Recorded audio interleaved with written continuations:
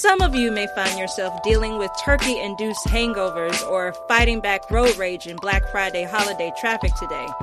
But before you crank up Mariah's All I Want for Christmas, spend some time with us as we talk about Netflix series The Chair.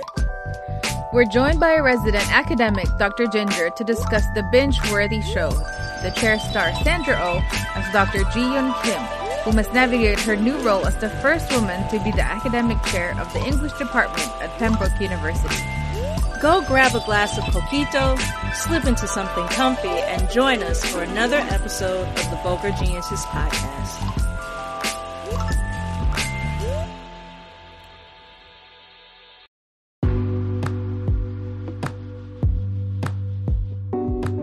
Are you currently looking for a bookstore that has a great selection of books? Well, Kizzy's Books and More is that bookstore. Visit www.kizzy'sbooksandmore.com to purchase your next book for our book club. Use coupon code VulgarGenius to receive 10% off the subtotal of your first order. Hello, everybody. Welcome to another episode of the Vulgar Geniuses podcast. My name is Danny. And I'm Veronica. And today we are with Ginger. Woohoo! Welcome back. If you don't know Ginger, a couple episodes back, you snooze, you lose. We brought her back in because we are talking about something that is very close to her heart. Yeah, we're discussing I can't say the word. Netflix. We're talking about the Netflix special. She watched the bootleg version. We're watching the Netflix special, The Chair. The season dropped, I think I want to say back in September. Just to give you all the heads up, we are going to be talking about this show from beginning to end. We're going to talk about all the parts, the ones we like, the ones we hated.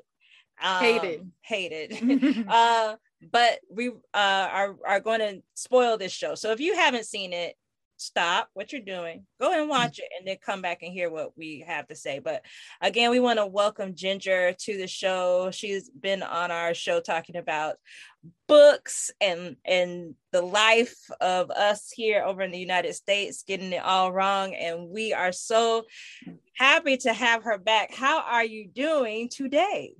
Good. Thanks so much for having me back. I love chatting with you too. So this is exciting, especially the topic for today, the chair. Yes, very near and dear to my own experience. So love it. Because for people who don't know, Ginger used to be a college professor. She still works in the academia. Yeah, she's in higher education.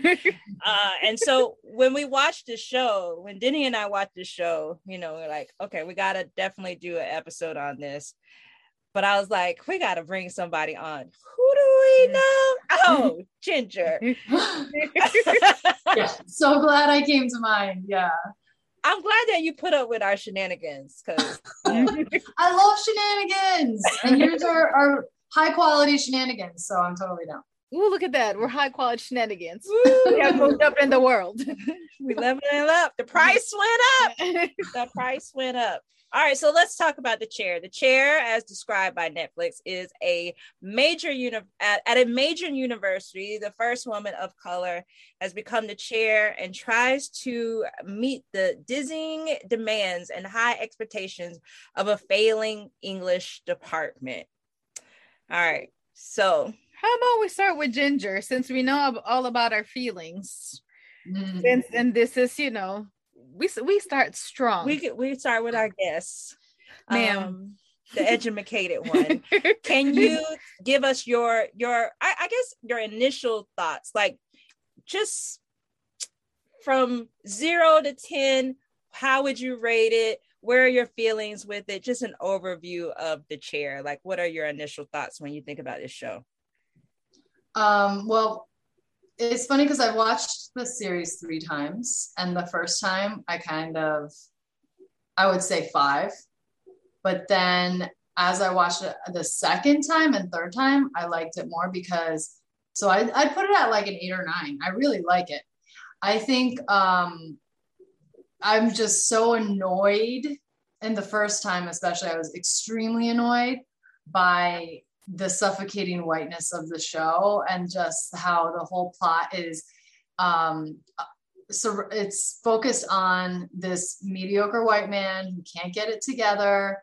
He creates this like tornado of destruction. He's ruining others along the way. And I hated it so much because of that, but I really liked everything else. The second time I watched it though, I was like, this is like real life. Like this is what happens, is that you have this fucking dude that doesn't deserve to get all these breaks, who really needs to just get his shit together and can't seem to do it, even though people are trying to show him how to and really being supportive of him. And he's just like floundering and bringing everybody down with him. And I'm like, well, this is pretty much what happens. So I hated it for the reality, I guess you could say. But on the second and third watch, I liked it even more. I also really like the way that they infuse humor into the whole situation. It's kind of like slapsticky and like a little bit nerdy and different in a way that I appreciated. But there's a lot of other pieces of the show. And so that's my initial take. What did you all think about it? Well, before we get into the take, because I just want to say something that we didn't mention earlier, which is that the show stars Sandra Oh, and she plays, the main character is Ji-yoon Kim, and she is of Korean descent in the show and of course in real life, who has taken over being the chair for the English department. And normally when we do episodes like this, we call them tiny bites. If it's a television show, it is in hopes that it has been written by a person of color or starring a person of color that's usually based on a book. I think this is probably the first thing that we've decided that we were going to watch, only simply because Sandra was the main lead character in this show.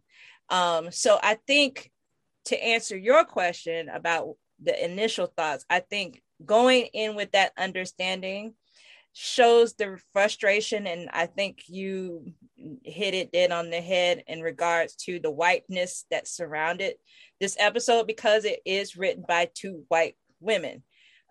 So, there were things that is frustrating, but also it's very true, and they wrote it exactly like how it happens. And so the expectation of them to be able to do more than expected, it can't be possible because they're writing it from their own perspective. Yes. What about you? How do you feel, Jenny, about?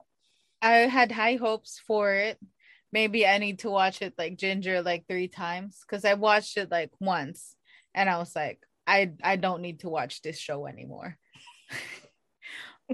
Because I think as an Asian woman, I was very not really offended, but I was like, you can do more. Like, I was just rooting for her so much. And I'm like, I want you to do more. I want you to be more. But I think what Ginger made me realize, it's because how it is in reality. That's why I hated it. Because it's like, I'm living my life through the television. Like, you're seeing like yourself. So of course you hate it. But then I just wanted there to be a glimmer of hope. I'm like, oh, look, she did it.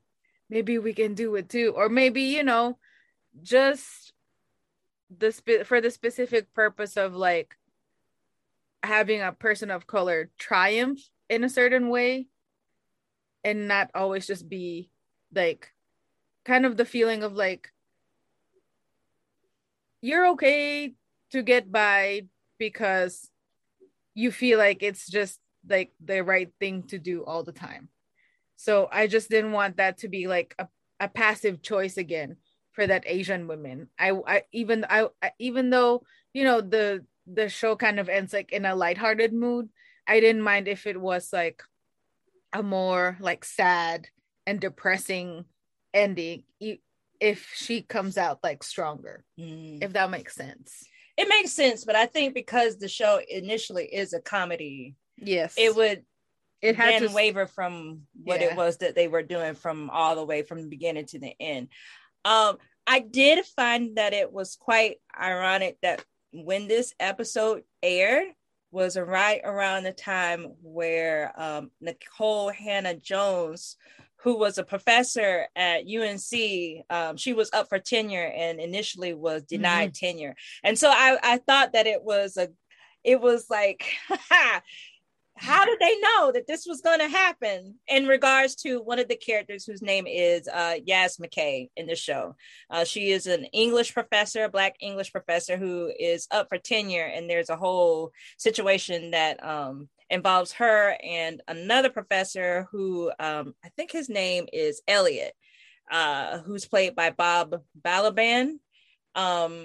Who is basically, I guess, the head person who decides whether they're going to go ahead with her getting tenure at the school. But let's go back to our main character. So we have Ji-yoon, who has, taken over as being the chair, and she's having to deal with a group of older professors who she is told by the dean of the school get rid of, that she needs to just name 3 people. And I think he picks that number because he knows, like, these are the oldest ones. These are the ones who aren't doing what he felt like they should be doing. And the highest paid. With the fewest number of students. So let me ask you, Ginger, like, can you tell us, I've seen it on Twitter, I just want to hear it from your mouth. Is this something that is typical within the higher education system where you have people who are older, sometimes white, who might have lower, class numbers, but are getting paid a lot of money to do? Oh my God. So Denny, when you were like, oh, I wanted her to triumph, I think that's why I like this show, because it was so realistic.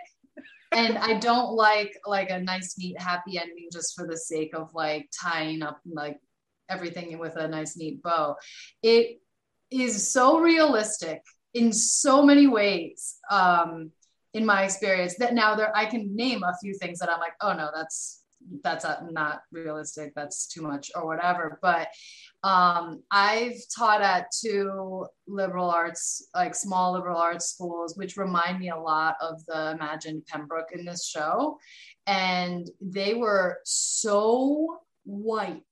Like I couldn't believe, like when I would go to like diversity, equity, inclusion meetings or receptions for faculty of color, there were so few people. I was like, oh, okay, this is real. Like what I see is actually real because there are so few people here. So I think they get that pretty dead on. And then I also want to mention, when you said Nikole Hannah-Jones, the AAUP, which is the American Association of University Professors, did some federal data and found that although Black people make about 13.4% of the US population, they account for about 5% of faculty at universities and colleges. And this is as of fall 2018. But Black women make up a little more than 2% of tenured professors. And so when we're talking specifically about Black women, it's a very small percentage of folks who are tenured. And I will say the 5% is tenured Black professors. There are a whole bunch of faculty that they didn't even talk about here that are adjunct or contingent faculty, which I held those positions where it's just a 1-year position. You're not on tenure track. And you're not going to get tenured because you're not on tenure track. So there's a lot of other pieces of university life that isn't covered. But the age gap is real, like so strong. I mean, the places I worked, and even where I see it like now, where I am now in higher ed, the age gap is real. And I don't have actual numbers on or data in front of me about that, but there are a lot of folks who are just near retirement. And I wonder if the pandemic changed some of that. And like, because you had to teach all your classes online for a year, basically, like if that kind of pushed people out or encouraged people to retire. I know at our school over the pandemic, we had a voluntary separation package that you could take. So you could basically retire early, no matter where you were in your career, and get paid out for some of your time. And yeah, there's definitely a prominent age gap. I felt like the only among maybe a handful of young single professors when I was teaching myself. I remember on Twitter, I guess when everybody was watching it, and there's one author who's also a college professor, and she's like, I just zoomed in, like I paused that section where he's like showing her the list of the names, and it has their, you know, how much they're getting paid. And she just zoomed in on that. Cause at first I was like, is this a real thing? At that point, I didn't know anything about this television show. And so I was like, oh, is that someone, you know, like actual amount that they're getting paid? So and then I realized it was a TV show, but she was talking about the realness of seeing, and I guess the trigger feeling that she was getting from looking at that piece of paper and knowing like how hard people have to work.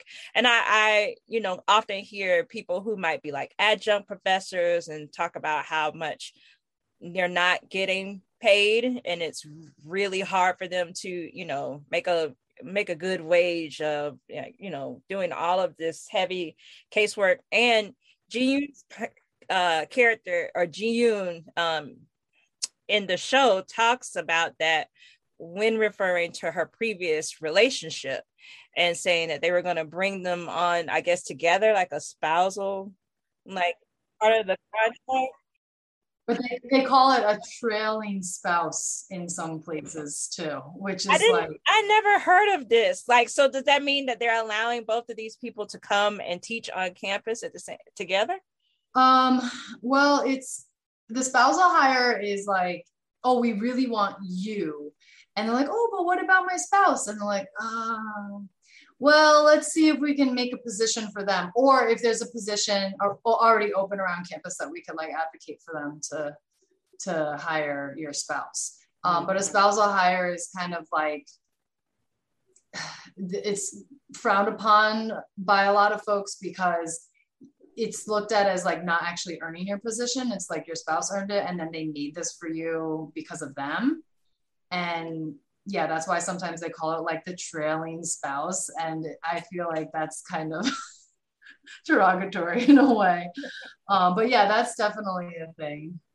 I do have to say that this show is like, it is definitely multi-layered, just in regards to the three professors who the dean kind of like, you know, wants to get rid of. Mm-hmm. There is this subject of, you know, is this ageist? Because you have three professors who know their subject very well. Is it an ageist thing? Or is it that they felt like they weren't doing what they should be doing or performing at the status that they want them to be? And clearly, you know, we saw from, what's his name? Elliot's character, who had to be paired up with Yaz, that he obviously wasn't pulling in the numbers. But that was something that we weren't necessarily getting from the other two professors. We didn't know. We just saw one that was sleeping and farting all the time. And then the other one who was being moved to the workout area for her office. Under the gym. Yeah. Also, I love that scene of them staring at the guys working out, because that totally wouldn't be me. Like, I can't relate at all to this. But yeah, so actually, real quick, I do have some numbers here from the Inside Higher Ed publication. They published this last year, 2020. The median age of the US labor force is 42 years versus 49 years old for tenure track professors. So it is higher. It does skew to be aged higher for tenure track faculty. And then compared to the general working population, significantly more faculty members are age 55 or older.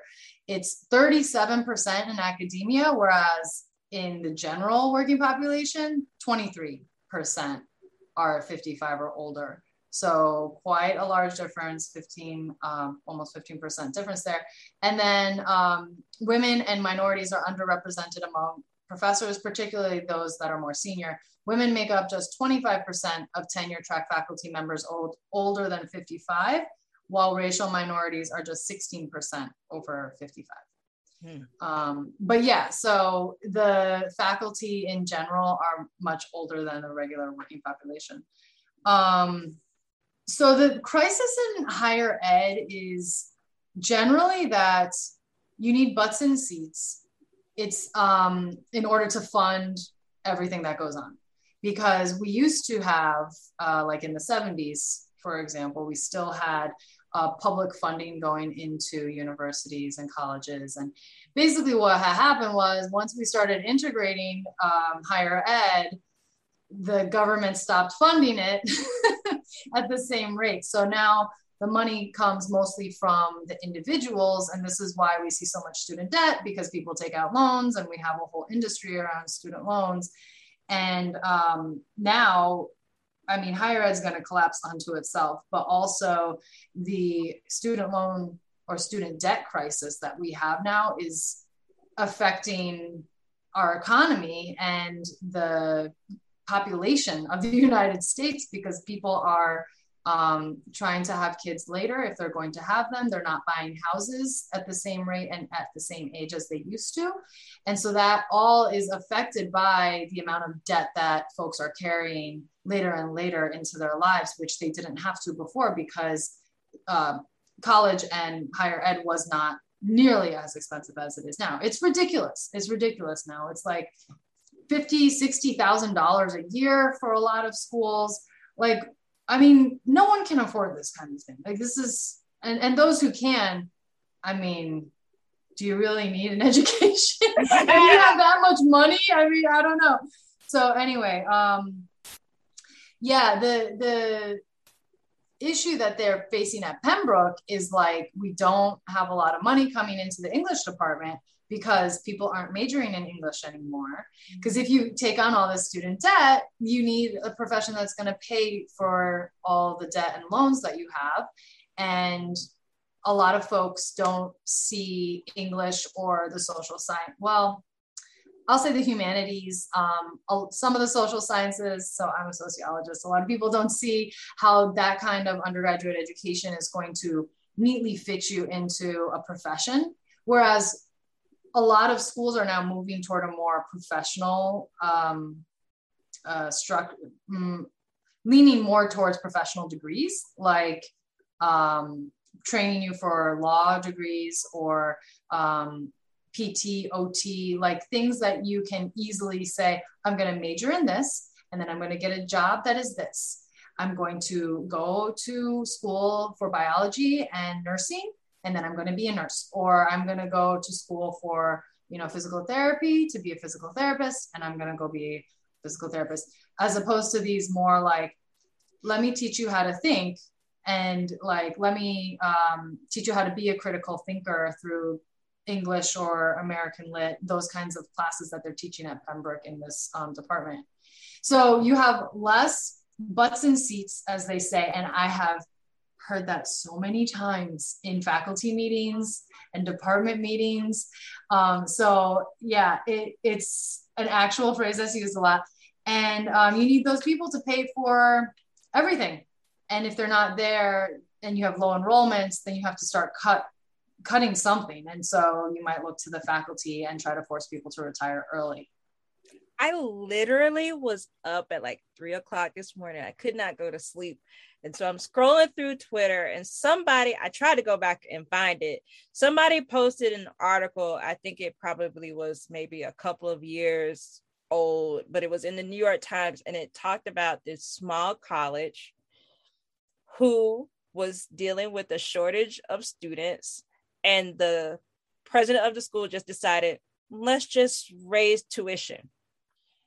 And that following year, they had like, I think it was something like maybe 2,000 applicants, that more than they have ever had to apply to the school. And they found out that the reason why their numbers went up is because people equate going to school. If you have to pay a lot of money to go to school, then the school education must be great.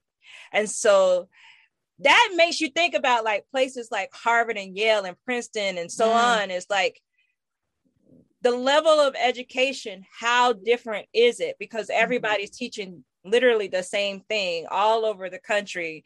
Is it really the teachers that you have teaching it? Or is it just because we're making tuition cost, almost close to $100,000 a year for you to be able to say that you went here? What does it truly mean? So I thought that was like, oh, we're just having to talk about this tomorrow. That's a great question. I mean, it's like anything. It's like if you buy a $5,000 couch, is it that much better than the $400 couch you could buy? I mean, what is the difference in quality there? But with those schools like the Ivies, really what you're paying for is the network that you are able to tap into, and any of the things that all the resources that the school has while you're there. It's not just the people who and like the alumni you could reach out to, but it's also like the people that you meet while you're there, and the professors and ideas that you get, what do you call it, that you become aware of or you're exposed to. Like that is what becomes valuable. And then the name brand recognition, folks will like scoop you up. People are more likely to hire you because of the name. Like that's the idea. But I mean, there are a lot of people that are doing very interesting work at schools that don't have the endowment of Harvard or of Yale, but they don't have that name brand recognition behind them. So let's go back and talk about Bill. The show. Bill. I want to talk about Bill. What about you? What you want to say about Bill? Because I think he was the catalyst to all the problems of the world. No, he was just, he pushed me on the edge. Not even Ji Yoon, but me. But I think it made it made the story flow through. But of course, in every story there has to be like conflict, and he was not only the conflict but also like the love interest, which is also messy. It was very messy. So the problem started for her not just because she has been handed this major like responsibility to run all these like old white people and corral them, and like we have to make a department. And then she wants to please everybody, and she wants to prove to everybody that she can do it. She has to prove to everybody that she has no, I guess, nepotism for one of the faculty, which is Bill. But clearly they have history from like way back, and we learned that Bill's wife just died a year ago, and he's spiraling into this like person that nobody recognizes anymore. So she's trying to save everybody except I think herself, at least for the beginning. But Bill was accused of like being a Nazi supporter, and then that's where the shit hits the fan. Yes. And we talked about this earlier. When I'm watching a television show, like plot really means a lot to me. And, some people can dismiss some things while, and it's not about like suspending your, reality for it, because this show is supposed to be based in reality, right? And when we see that pivotal scene that just sparks the entire movement of the show, where he does the Heil Hitler sign in the classroom, and you see that he's being filmed by a student. At what point did she say, I need to take my camera out and film this discussion? Because he just comes into class and it's just like, he's really not saying anything. He's trying to pull himself together, and he starts talking, and then he does the sign. And I'm like, does she pull the phone out time he starts coming into the classroom? Because some students will film, or they will record like audio. So I didn't feel like that was unbelievable, especially if he's like so well known and everybody loves him so much. I can see why students might just like try to record the lecture, even though I think it's up to the professor. I don't know if there's actual policies around this, like blanket policies. I think it's professor to professor or school by school about video recording. I never wanted my students to video or audio record without my permission, but I mean, it's so easy to audio record too. But yeah, I'm like, I want to know, like, what is the purpose of this whole plot point?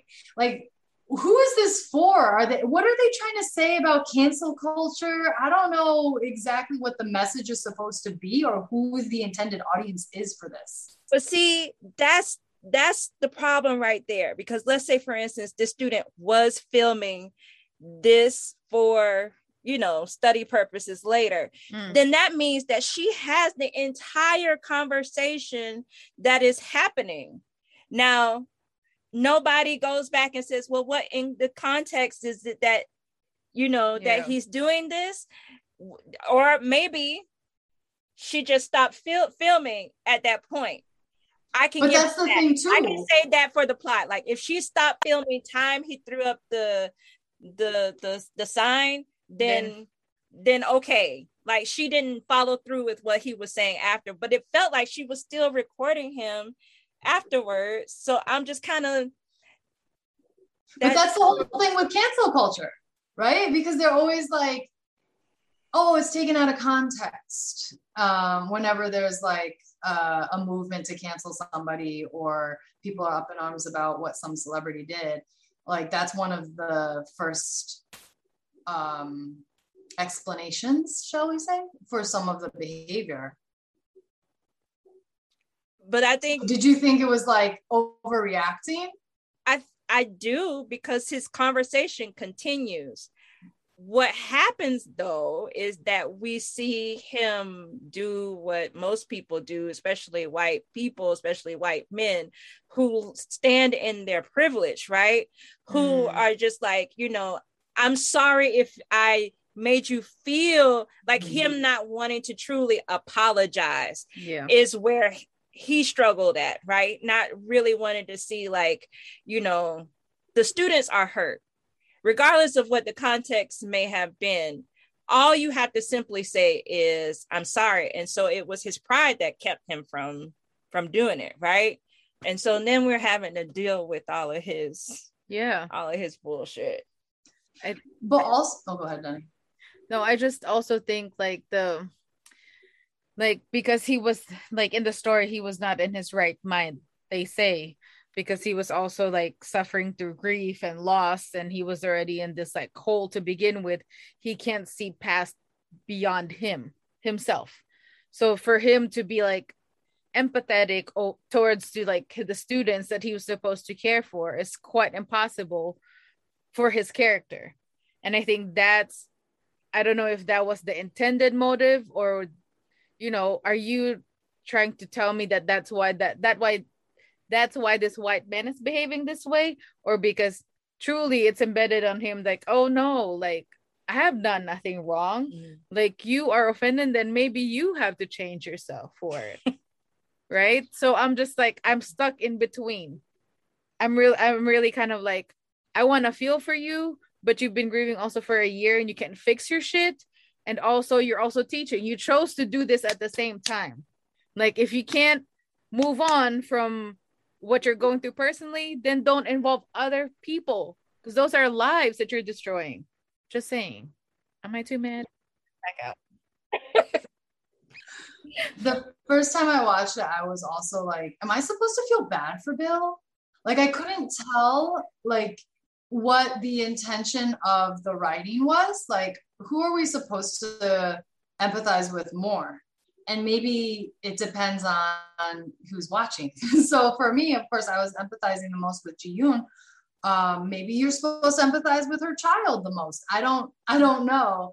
But Bill also, I think, yes, it was a little blown out of proportion, but they also, like, Bill was supposed to follow protocol, and everyone was telling him, we've got these HR or lawyers or whatever that are going to show you how to write an apology and make it public. And he's like, no, I don't want to do that.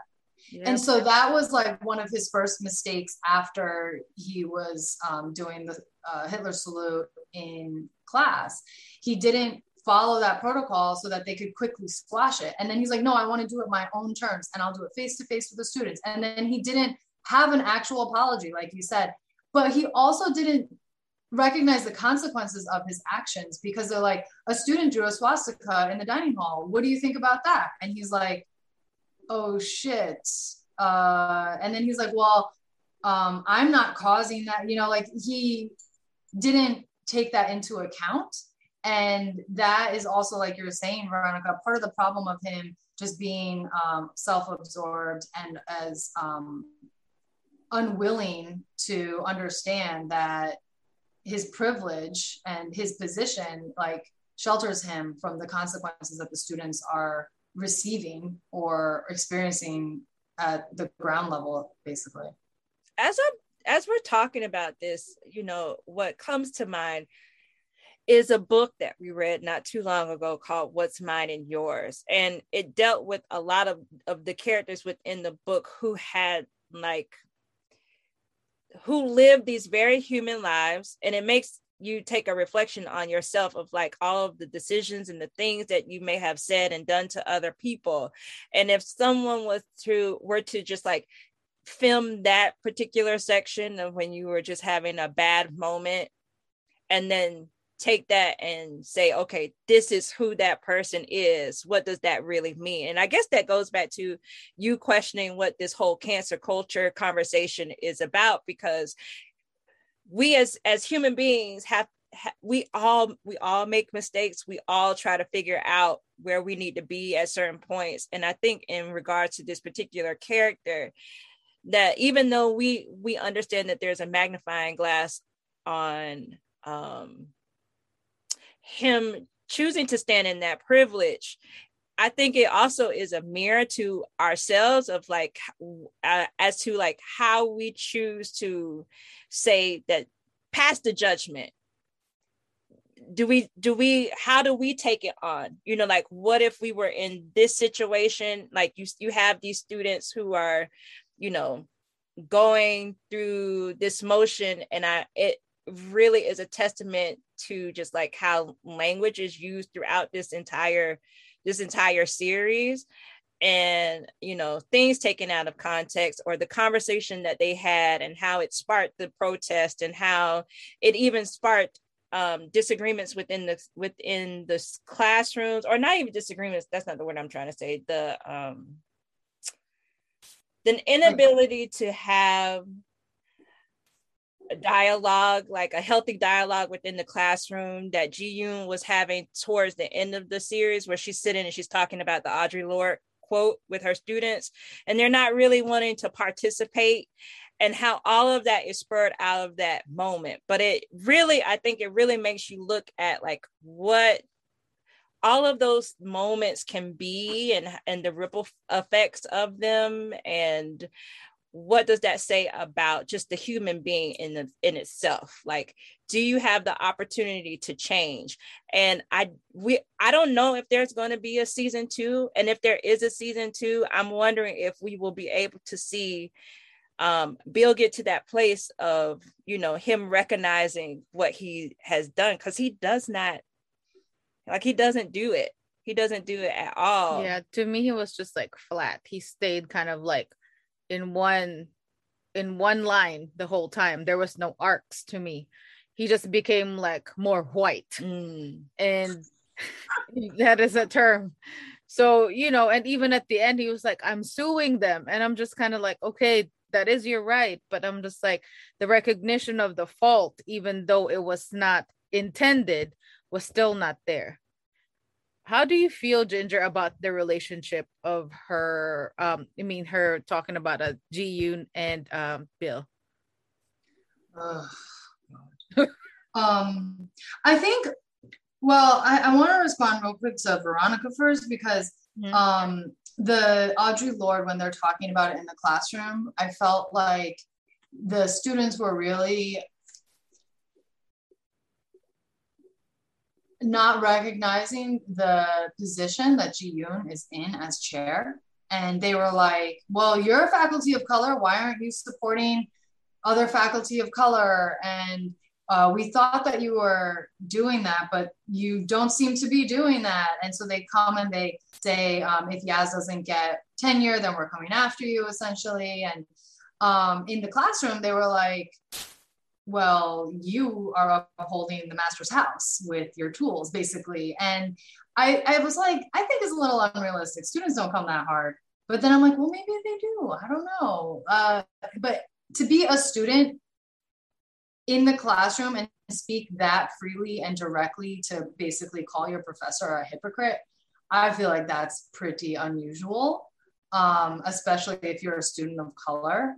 But I don't know. I felt like that was a little dramatized. But yeah, the question about change and forgiveness in cancel culture, I think is interesting, as well as kind of just Bill, given that he was grieving, like, do we empathize with him at all? Like, what if he does come out and apologize later? Are we forgiving him for his actions and his lack of recognition for his consequences? I don't know. I would love to see a season 2 though. Denny, to your question, I'm annoyed that they have a relationship, but at the same time, I'm like, bruh, I have so been there where it's like, it looks very isolated. I don't know how isolated it is. It looks like it's in the middle of nowhere. And Ji Yoon, her world is like her family and her work, her family and her work. So like, where else is she going to meet a love interest? Mm-hmm. And in her discussing with her child's therapist, it turns out that was a funny scene. She also is revealing how she got married at 36. And then they weren't able to be together because they had different career paths and they followed their career. And so then she goes to adopt, and her child that she adopted hates her. And she's such an asshole. Like, she's just such a fucking asshole. And I'm like, oh my God, like, I feel it in my chest when she like says these mean things to Ji Yoon. And I mean, the actress is just great, the little kid, but I'm just like, wow, I don't know how I would be able to cope if I was Ji Yoon without like some intimate relationship, whether it's a best friend or like a lover, as she's taken Bill on. I mean, I don't know. It seems like pretty natural for that to happen because they're in close proximity and there's not a lot else for her to reach out to, or, you know, the pickings are slim in academia in general. And if you are on an isolated campus like that, like, oof, it can be a little, I'll use the word desperate, if you will. And that definitely was a desperate situation, because when you look back on it, you're just like, girl, like, you can do better. You don't need to take on a project. Like, if you want to do a project, like, learn a hobby, like, not be this person, because this man literally has been grieving for his wife for an entire year. She's a rebound girl. Exactly. No, but they were together while his wife was dying, it looks like. But that we don't have the full story behind that. That's why I need a season 2, because I want to know, like, it didn't feel like they were having an affair, because she just was so hesitant to like even kiss him when they were trying to get the daughter from out of the car. Maybe not physical, but maybe emotional. Oh, definitely emotional. I'm sure, you know, like how they have that whole like work wife, work husband bullshit. Like it definitely was that, but I don't know it to the extent of like when he realized like, oh, I want to like, you know, possibly make this person my new love interest. Even after like just dropping your daughter off to the airport to go to college, and she's telling him to get his shit together, and it's like, okay, you're still in all of this, which is normal. Like you, grieving isn't linear. We all know that. So, you know, to have been probably married close to 18 plus years with someone, it is going to be a lot to get over the death of that person. But for Ji-yoon, who has not been in that situation, you know, you would hope that somebody would have a little bit more clarity to say, like, is this a good choice or not? But that goes to show you the human condition, right? We're all out here fucking with the fuck boys that don't fuck with. Like, I understand that life. Like, I've lived that life. I literally lived that life. So, like, I get it, but it's still one of those things that's just so tiring. It's so exhausting to watch. Like, it I'm living it. I don't want to watch it. Type of deal. Yeah. But I think that's what it makes it also so like delicate, because it's like, you know, they can take it and make it like very dramatic. They can easily do it, but they didn't. They kind of like held back on a lot of things, because in real life, that's what you do. You just look at the stares, and like her eye says everything. Like Sandra Oh can like act. Like you can ask that lady to do anything and she can do it. She can do comedy, she can do drama. And when she would be like feeling everything, like she feels it. You see the urgency, you see the fear, the love, and like the desperation. Another thing about her is her being a mom to Juju. That's something that was really kind of like not clear. Not like she wanted it so bad, but I think she was not prepared for like what Juju would be like when she was gonna be, you know, her own person. And then an asshole. Yeah. I don't think most parents are prepared for an backstory in that though. Like, why? How did she get to be this asshole? Like, there's that moment where she's having the argument with her mom, and she says something about her not being her real mom, and she's like, "Did that girl say it to you again?" So there's a story there that I wish they could have like drawn out a little bit more. But who knows? Maybe they knew that they were leaving out these details that will probably be discussed in season 2. But I mean, I felt like it was like her daughter is just mad at her mom because there's this cultural mismatch, and her daughter doesn't understand it. Ji-yoon has a hard time explaining it, and you can't really do. I mean, how much explaining can you do to a 5-year-old about your interracial adoption? Like and she doesn't seem to have any Mexican like friends or parents to talk to, Juju. So she feels like the kids at school might be like making fun of her for being Mexican, and her mom or parents not really matching her cultural background or her racial identity. And so I feel like that is the point of tension. And that's why Juju has like all this resentment towards her, which I totally understand if you know anything about my background. But it seems like Sandra Oh, her character Ji-yoon, doesn't have time and effort and energy to really spend with her child and like make that tension dissipate. Yeah. Even though she's like, we're going to Oaxaca this summer so that you can, because some of your relatives are from there. And like, she's trying, but it's not enough. And it's like, she does that everywhere. She's trying in her job. It's not enough. She's trying to help Bill. It's not enough. She's trying with her daughter. It's not enough. She's trying with her father. It's not enough. And I just feel like it's so emblematic of what women deal with. And in academia, it's a passion project. It's not like it's a career, but you're not paid anything for it. Like you're paid shit. You're not treated with respect in a lot of ways. And you're sacrificing so much for it. Whereas like a lot of industry jobs, you don't have to sacrifice that kind of thing where you have to move across the country, or you have a very narrow chance to be placed in the same place as your spouse. Like it just seems very realistic to me that she's really spread thin. Oh yeah, she's spread thinner than peanut butter. It's definitely something to see her work through all of that. I think with Juju, I really think not only is it like the cultural disconnect that they're having, but also the simple fact that I think she really wants her mom to be a mom. Like she doesn't cook. You know, it's just like Lunchables, and she's pulling up, which one do you want? And she's just kind of like, and then later on, you see when Bill opens the refrigerator, it's full of nothing but Lunchables, and the child doesn't eat eggs because she's never had an egg because she doesn't cook. So, you know, clearly she wants somebody to do the, you know, to the mom.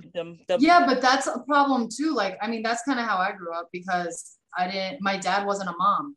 And it's like, but what is a mom? Because not all moms are what you are describing Veronica as mom, right? And that's what she was talking about when she was saying that my mom did not want me to worry about learning how to cook. You know, she didn't want me to be that motherly type. But now you have a child who wants you to fall in line with those gender roles that are being placed upon a mom, because that's what she's seeing at school. You know, you see her when they're going and she's dressed up for the Day of the Dead to go and, you know, do, I guess, like show and tell or whatever. And you see the child watching another child being walked in with both of her parents. So clearly there is something that she's like, you know, that's what I want. I don't want to go in with my grandfather, you know, like I want my mom to come with me. And now you have her mom telling her that she can't, because now she got to go handle the problems of this dude who she don't need to be fucking with. You know, like if she were just to cut Bill out, it probably would help so much. She would have more time to spend with Juju. But the thing is too, though, like they made Juju love Bill, so now you're kind of like stuck. She's like the only person that this child would actually be nice to and follow directions and be open with, because I think when Bill was in like, I don't know, limbo or in purgatory, he was suspended. He was spending time with his child, which the child wanted. So she's like, finally somebody, a person, an adult that wants me. So like she latches onto this guy so much. She doesn't even know what's happening in the background. She was just like, Bill's my hero. Like, that here's the story of your mom's life. Yeah, but I do think like the domesticated part, like Bill filling in for that, like I'll make you eggs and I'll do your homework with you. That's like really key for her. But so many parents, you know, so many kids and so many parents are in the same situation where they've got to work and they can't go be with their kid at school in the morning because they're supposed to be at work. And so many kids are raised by their grandparents. Like she's not the only person out there that has this situation. But I think it's a problem that we conceptualize family as being like a mom that does exactly this, a dad that does exactly this, and kids that are happy and have healthy relationships with both their mom and their dad, and they all live in the same house. Like that's clearly not how a lot of families are shaped. I don't know anybody whose family is shaped like that. Even the ones who on outside it looks like that, but then you find out it's other shit that's still in there. It's like everybody's dealing with some kind of trauma at some point. But if you are, you know, listening and you come from a happy, healthy home, you know, let us know. Leave it in the comments below. We want to know. What's that like? What is that? What is that? Are you a millionaire? Are you like a CEO of something? Because that's what they promised. Are you part of the 1%? Because I want to know. I also want to know, do you have fur on your vagina? Can I see it? Is this like any other part of your body? Oh my God. I love that part so much. I loved it because I was kind of like, oh, this babysitter, she doesn't know how, like, you know, who you dealing with. Mm-hmm. It almost was like she was afraid of the little girl. And I'm like, but that I thought it was like another comment on like these, I felt like the writers were trying to poke fun at how sensitive these kids are these days, because she was like, the babysitter is like, oh, well, you know, I have boundaries and clearly this place does not have boundaries. And it was, I felt like that was a joke. But I mean, I feel like most babysitters would be like, okay, I see you're going to be a handful. Mm-hmm. And just like roll with it, as opposed to like, oh, I'm offended because I'm triggered, you know, like like, yeah, this little girl, this 5-year-old child just triggered you. Okay. Yes. Okay, what do you guys think of Joan and the IT guy? Did you think that they were like liking each other? I was ready for them to make out. I'm like, when is this gonna pop off? Season 2.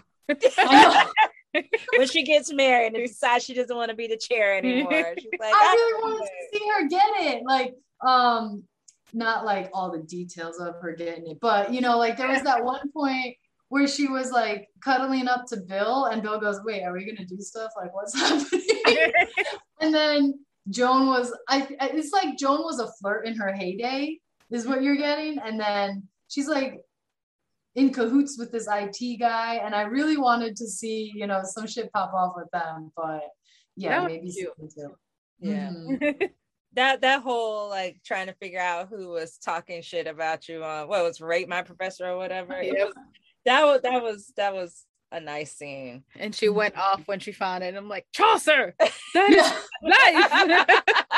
I'm like, man, I had a professor like that. We all had one. Her being moved to that room, I have seen that happen to teachers just in the high school. Like, I don't work in higher academia, but in the high school realm, I used to be a media clerk, and we had 2 campuses. So you had a main campus and you had the 9th grade campus. I was on the 9th grade campus, and we had a math teacher who was formerly she was like the testing coordinator. And I guess she decided that she no longer wanted to do that because testing had switched from paper and pencil and had gone to computer, and it was just too overwhelming. And so she was like, I don't want to do this anymore. I want to go back in the classroom. And she was a math teacher when she started. And instead of giving her a classroom, a typical classroom, they had her, she moved from the main campus over to the 9th grade. So they already viewed the 9th grade campus as a place where the teachers went to die. But then they come over there and they realize like, oh, this actually is heaven. Oh, okay. Because, you know, we were nice to them on the campus. But they put her in a small room in the library that was tucked way in the back. They had her in there first, and then eventually they gave her a classroom because she was like, I can't like be back here. And then when it became an overcrowding issue, they ended up moving a foreign language teacher into that same room. And there was always a complaint of like, you know, this is not it wasn't meant to be a classroom. That room was literally where we would charge the laptops that they would all use for testing. So you had students sitting in this room that had plug outlets all around with all of this equipment sitting in there. It wasn't a room that was conducive to getting a good education, but it was just kind of like they just threw you somewhere rather than like making the space and taking people who were in classrooms that didn't need to be, who weren't teaching anything. Like you're holding the whole room up and you're not even doing anything. So it really goes to show like there are people who are moving you around, putting you in difficult classrooms, giving you difficult students because they just kind of want you to leave on your own, and you're watching that all play out. I have a real problem when it comes to like older people getting like the short end of the stick in education, especially when you're talking about technology, because I had to help a lot of those people when they didn't know how to use the technology, but were really, really good teachers at with whatever subject it was. I have a sore spot because I know eventually I'm going to be old person. Mm-hmm. And I don't want to be seen as somebody that they just need to like put out to pasture. Mm-hmm. So that part of the show, I kind of understand where their anger is. But as far as Yaz McKay, I really want to talk about her. We talked about earlier, and I touched on it a bit about the language that's used in this show. And the way that it is used and the omission of words to get across a different story than what is actually being told. And there's a situation where Elliot is like making a copy of some paperwork in regards to Yaz and I guess her tenureship at the school. And it's, basically he's, not up for her getting tenure. And she sees the paper, she goes to confront him, and she's basically just tells him, hey, our classes were paired because you had no students. I'm the reason, the students are coming to me, not like, that they need you. Like it's me. And he was offended. She told him, she was like, basically, you are on a list with other people. She's trying to save your job. And that's why she, put the classes together. Mm-hmm. And then what he does, he leaves, he goes and has a secret meeting with the old folk. And he's like, we're on a list. But he doesn't specifically say we're on a list and Ji-yoon was trying to save us from losing our job. He deletes all of that out. What were your initial thoughts on that particular moment when like this uprising, this coup was happening? It just speaks of privilege. Like how, it's all about me. And so let me go to the people that actually like are with me, that I know that I can count on, that has the same experiences as me or like look like me anywhere in the world. Like, like you gravitate towards like the people that tend to align with your ideas, right? And especially if he knew that, oh, they're gonna take away, my kinfolk in this like in this little English department, we need to bend up so we can get rid of the problem. Mm-hmm. But they didn't know that, that they're really not the problem. Maybe like how Ginger was saying, like, it's a money issue at some point, but you have to save yourself. So what do? You turn on the people that are trying to essentially save you, but you don't want to. And it goes back to them talking about, we elected her in. So did you elect her in because you thought she was the best person for the job? Or because you can manipulate her? Exactly. And I feel like that's what was the problem. Yeah, I think they're feeling threatened. And so like everything about this show is showing how organizations, not just higher ed, tries to put little band-aids on big problems. Mm-hmm. And you need systemic solutions, and there are these like quick fixes that they're trying to make. So like what you're saying with the older faculty, they're like, oh, we'll just get rid of Ji-yoon and then everything will be fine. It's not going to be fine. The next chair, Joan, is going to deal with the same problem with the dean saying, okay, we need to cut costs. And it's the same thing with bringing in David Duchovny. They're like, oh, well, this will put butts in seats. Like, really? And like this flashy distraction is not going to change the amount of majors you have. It's going to be like a flash in the pan kind of moment. That's it. And that's what we do in organizations at large. Like, oh, okay, we have a diversity, equity, inclusion issue. Let's hire one professor of color, or let's make our professor of color the chair. And then everyone will forget that we have like an inclusion problem and a retention problem. And that's not a solution. That's a quick fix and not sustainable. So yeah, I think that there was a lot of that theme throughout the show. And I think even Sandra Oh said it in her last kind of like speech moment to the dean, where she was like, yeah, you can fire Bill all you want, but would that suffice? Would that, would the students would the students be satisfied with that? And she was like, no, they would still be looking at us like, so what now? What's the next step? So yeah, file him for all I care, but are we really solving the problem here? And I think she, like, in her speech, she nailed it like pretty well to me. Mm-hmm. Yeah. I thought you hated that speech. No, I hated the last part when she said that she was impartial to Bill. Oh, again, because nobody knows. Yeah, like not everybody needs to know that you're majorly in love with this man. Just say your speech. But she didn't say that she was in love with him. She just said that she was impartial, which she is. I mean, like that was her good friend. Like, how do you judge somebody that you work with? You worked with for a while. I don't think she's in love with him though. Like, I think it's like literally she doesn't see a lot of other adults. Like He's it's like there, yeah. You can't be with the one you love the one you're with. Like, I mean, for real, I've been in similar situations so many times, especially in higher ed, because it's like you really don't see anybody. Plus, she's a woman that is smart. It is hard to find a man that does not find that threatening and finds it sexy. And so it's just like, I don't think she was in love with him anyway.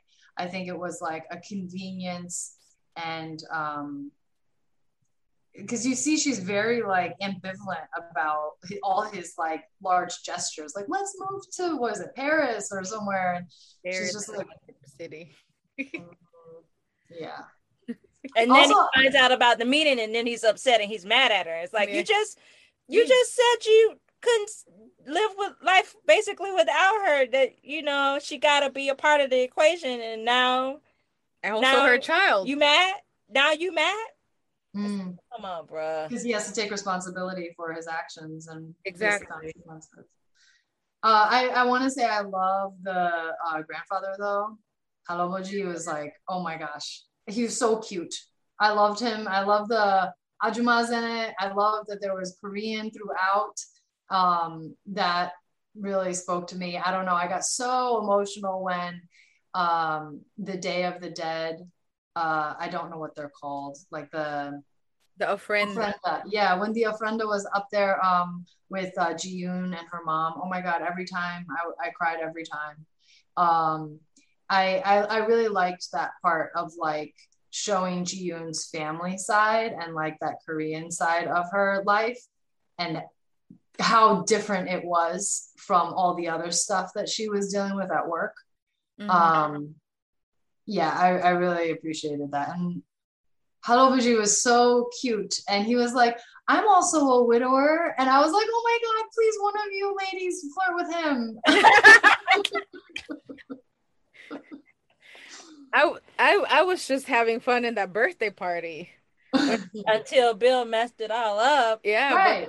But that's what you do. You give the baby the $1. Like, don't mess it up.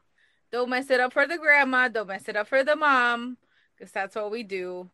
And I don't know. I found it really cute too, because any little like TV show or like movie that shows like an Asian side of like whatever is happening in your American front, I appreciate it, because it's like we all come from somewhere, and that's who Ji-yoon is, like, at the core. At least to me, like her relationship with her dad, that's to me that speaks a lot of like, like how she was raised or how she is as a person, because you see like the lineage and like how all of like, her dad refuses to talk in English to the little girl, to Juju, and I don't know, it's just kind of like, when my parents would come over, I would have to remind them like, hey, there's other people in the house, you have to talk like in English, and they just keep talking in our own language. I think though for him, I kind of, okay, so here's my stance on him and the relationship with that child. I don't really think that he was like so in love with the grandchild specifically for the reason why he did not speak to her in English, and then got surprised when he realized, oh, she knows what I'm saying. And then it felt like, oh, now I can love her because she understands what I'm saying. But it never felt like he was speaking in Korean in order for her to pick it up. I think he just was speaking because that's what he wanted to do. I don't know. I always felt like she was a nuisance. You know, he was complaining of like when his daughter had to bring her over there because she had stuff that she needed to do, and he's like, well, what happened to the babysitter? And he always felt like he was being inconvenient. So I really don't know. I was wondering if that was because because Juju was not Korean. Like I always thought of like probably like because of the adoption process, because like even the how do you call it, Ginger? I guess the aunties. Mm-hmm. Yeah, the ajumas were like talking about, you know, why she couldn't adopt like a Korean baby. Oh, call them the Frankenstein family. Yeah.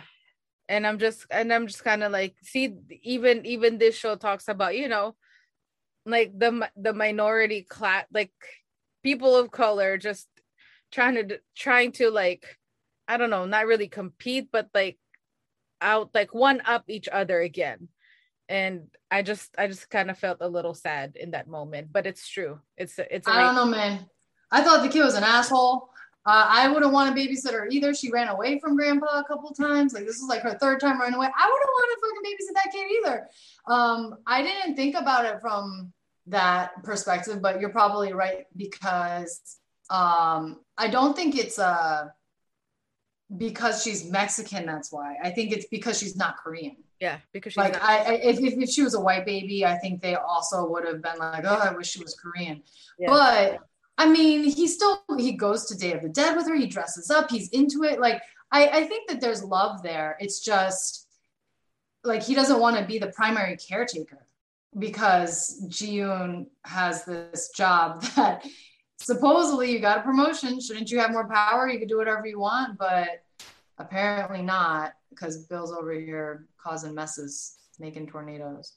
Bill is the true villain of the show. I like to always, like, you know, look at anything that I'm watching and they're, you know, trying to present who the villain is, but it's always somebody else. Like in Romeo and Juliet, the villain was the messenger because he didn't get the message to where it needed to go. And so now you have two dead people on your hands because of that.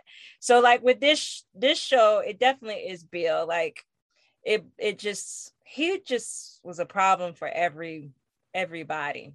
And it brought out a lot of stuff for everyone else and the issues that they were having to deal with. It just was just too much. I think also there's like this toxic masculinity wrapped up in how he's not able to deal with his emotions. He drinks, he takes pills, he sleeps. Like, I mean, that's part of it. It's not just his whiteness, but also his like maleness. The two of those things are just such a combo. Yep. That's what, like, you know, the more that the story goes on, the more white male he turns into, like that form. I want to see a season 2. I just want to see what happens. I specifically want to see what happens with Yaz. If she doesn't get tenured, then I'm not watching the rest of the season. Like she already got it though. Yale put her on a fast track. You said Yale, but she didn't go to Yale. She stayed with them, right? At the end? No, I don't think so. Oh, see, now I got to go back and rewatch that because, I mean, I thought she stayed. I thought she stayed, Ginger, because when they did the voting process, she was like, you know. She was at the voting process, but the year's not over. You don't leave in the middle of the year for faculty, and like you go by the academic calendar usually, so she was going to go do the talk for Yale, but it was a job talk. So she hasn't been hired yet, but they're offering all these things. They invited her to apply. So they're probably going to give her the job offer. I don't know. I felt like she was staying. I feel like, because there was no her admitting that she was going to go or that she was going to stay. There was the discussion that it was being offered. And then they had that whole like, well, I stayed because of you thing. I really feel like she stayed. And I probably we'll see that if they do a season 2, that she will still be there. But I don't know. We'll see. I just didn't want to see her have to deal with all of that and not be tenured. Like it would just suck. I think she's a little idealistic though in her statement, Yaz, when she's like, what do they have without us? They just have like everything, you know. She was like, what do they have without us? They don't have any students. But that's not, you can't just do whatever you want. Like she was trying to get Ji-yoon to see that Ji-yoon had more power and she shouldn't be kind of serving the other folks. But in a chair position, I don't know, you really don't have a whole bunch of power. You're kind of at the dean's service. So for Yaz to be like, no, you have more power because we're faculty of color and they need us. I'm like, we all know that's not true. it makes you a little more disposable, if anything, to my mind. So I don't know, maybe she'll be there next season. If we do see a season 2, which I hope, then I would like it to move just as fast and have some of that mystique that we had in this first season. I'm like unsatisfied with some of the pieces that we saw. Like I would like to see more of the family dynamic and watch Ji-yoon work it out more with her daughter. But I also kind of liked that it was like fast paced and left out some of those details. Because I think you can figure it out in your own imagination. I'm like, okay, something happened, and you kind of like go with the flow, because it makes up for a good series story that it is kind of fast paced. You didn't get bored. No, it definitely. I rewatched it. I started it yesterday and I finished the last 2 episodes this morning, and it was you started and you're like, oh, it's over already. Like, oh, okay. It's like 3 hours. Sit through all of this. It's like a Marvel movie. Mm-hmm. So if you have time for a Marvel movie, you have time for The Chair. Yeah, you got time to watch Zack Snyder's 6 hours epic movie, then you can definitely watch this one. So if you haven't seen it, go watch it. Even though we just told you everything. So. Yeah. Sandra Oh is brilliant. As always. Yes. As always. We love everything she does. Yeah, so fun fact about this show. Fun fact. The setting of this show took place in a made-up place, Pembroke University in Massachusetts, but it actually was filmed in Washington and Pittsburgh. And the part that we like the most, what is attached to us, is the fact that it took place at Chatham University, which is where Disha Philyaw, who was an amazing writer and author, who will soon have her own television show on HBO, that is where she taught. And then we had Amber J. Phillips, who was on the show, and that is where she went to school. That's where she graduated from. Wow. And so she was really excited. She was like, oh, I remember going to this class, or not this class, but to that office to talk to the president about why, serving collard greens was not about Black History Month. There was something like that. But so it's nice to like see a picture, a poster of the show, and you see Disha's book sitting there. So kudos to whoever did the set design and then decided to put that book in there, because they're listening, they're watching, they know good lit. They know good lit. So thank you for sitting in on this conversation. Was there anything else that you wanted to talk about that maybe we missed in this conversation? I don't think so. There's just so much that's in there. I mean, I think the only thing that we didn't hit on was Joan trying to file like a Title IX and like all the reflections she had on like being a woman in a super male, like even though it was all white. And that's another hour show. It was a whole nother thing. But I love when she was like, everybody can see your fanny. That was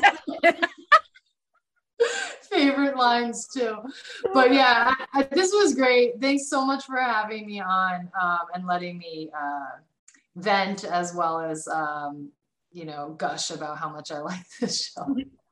Well, thank you so much. It's always a pleasure having you come on and talk about whatever we throw at you and listening to us make fools of ourselves. Someone who comes in with stats. She brings the data, y'all. Yes. She always brings the data. I just read off of a few websites. But yeah. That's more than what we pulled from Wikipedia. Yeah, that's more than my feelings. So I guess, everything that you say counts. Mm-hmm. So goodbye everybody, take care, be safe, go watch The Chair and anything else that makes you feel warm and gushy inside. Yes, good night, good morning, see you soon. Bye.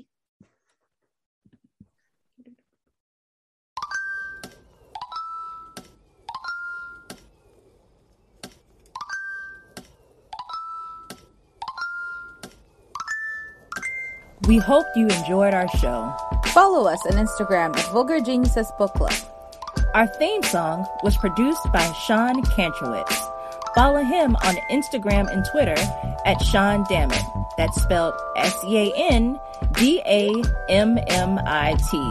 Make sure to like, comment, and subscribe to our podcast on Anchor, Apple Podcasts, and Spotify. See you next time. Deuces.